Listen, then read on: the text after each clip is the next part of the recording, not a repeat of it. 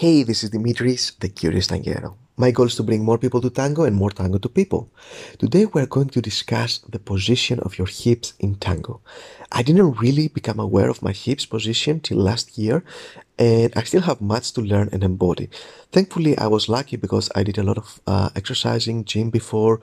I was doing martial arts and other kind of activities that helped me have a relatively good hip position during my dance. So I didn't really realize there is a huge possibility for improvement till I got a few very, very cool tango classes that helped me understand that. So today I'm going to share with you a little funny event that let me understand my hips better and hopefully will help you understand your hips better. If you haven't followed the podcast yet, look for the follow button. It's free, it's fun, and you're going to learn many ways to improve your tango. So let's start. Your hips position. I had many teachers correcting my hips position over the years. They told me things like, don't let them drop when you walk, keep them up when you step, keep them parallel, and all these things. So last week I had just finished a gym workout and I wasn't wearing any t-shirt to not sweat too much during the workout, right? So I look at the mirror, to admire the results. And then I took a back diagonal step. Since I wasn't wearing a t-shirt, the straight line of the shorts was extremely easy to notice. And I realized I was letting my hips fall again. I could see very easily the straight line, tilting. So I repeated trying to keep the straight line of the shorts parallel to the floor.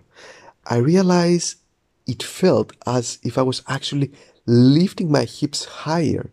But the hips and the mirror, they don't lie. Hips, they don't lie. The mirror doesn't lie either. So I could see that I was feeling inside my body that if I had my eyes closed, I was feeling that my hips were not parallel. I was feeling that they were going up. But when I was looking at the mirror, I realized my hips were actually parallel. My brain had a different perception of where my hips are than the reality. So my advice, take your shirt off and do a few back diagonal steps. Like if you were doing a back ocho but with no pivot, right? Do that in front of a mirror. Again, let me be clear. Stand in front of the mirror and try to do a back ocho, but don't do a pivot. Just bring your leg a little bit back and diagonal, all right?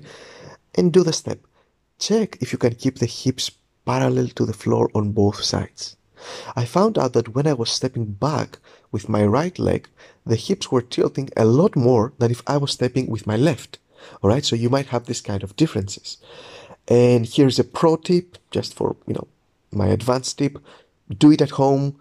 Don't take your t-shirt off during group classes. Definitely don't do it during private classes. We have all heard stories. This can go terribly wrong. All right, here's an actual tip. You can also try this. Stand in front of the mirror, shirtless in all your glory, and project the leg forward, whichever leg you prefer. If you notice that you're lifting your hips while you're projecting, you may be in balance, but you are not stable. And this is an extremely important difference. Thousands of tango dancers practice for hours their ochos alone, thinking they are doing it well because they are not losing their balance. The problem is that you can be perfectly in balance with the wrong hip position, but you're not going to be stable. So the moment another imperfect human being starts dancing with you and gives you a little accidental push here and there, you tend to fall. Stability versus balance. It's critical. I hope that was useful. For more free tips, join the Curious Tanguero newsletter. And if you want to support the podcast and you haven't done that yet, please go to Amazon and buy the book When the Embrace Whispers. For yourself, your tango friends, and your non-tango friends. It's a novel, so links and emails should be available somewhere around this content if you need them. Hugs and stay curious.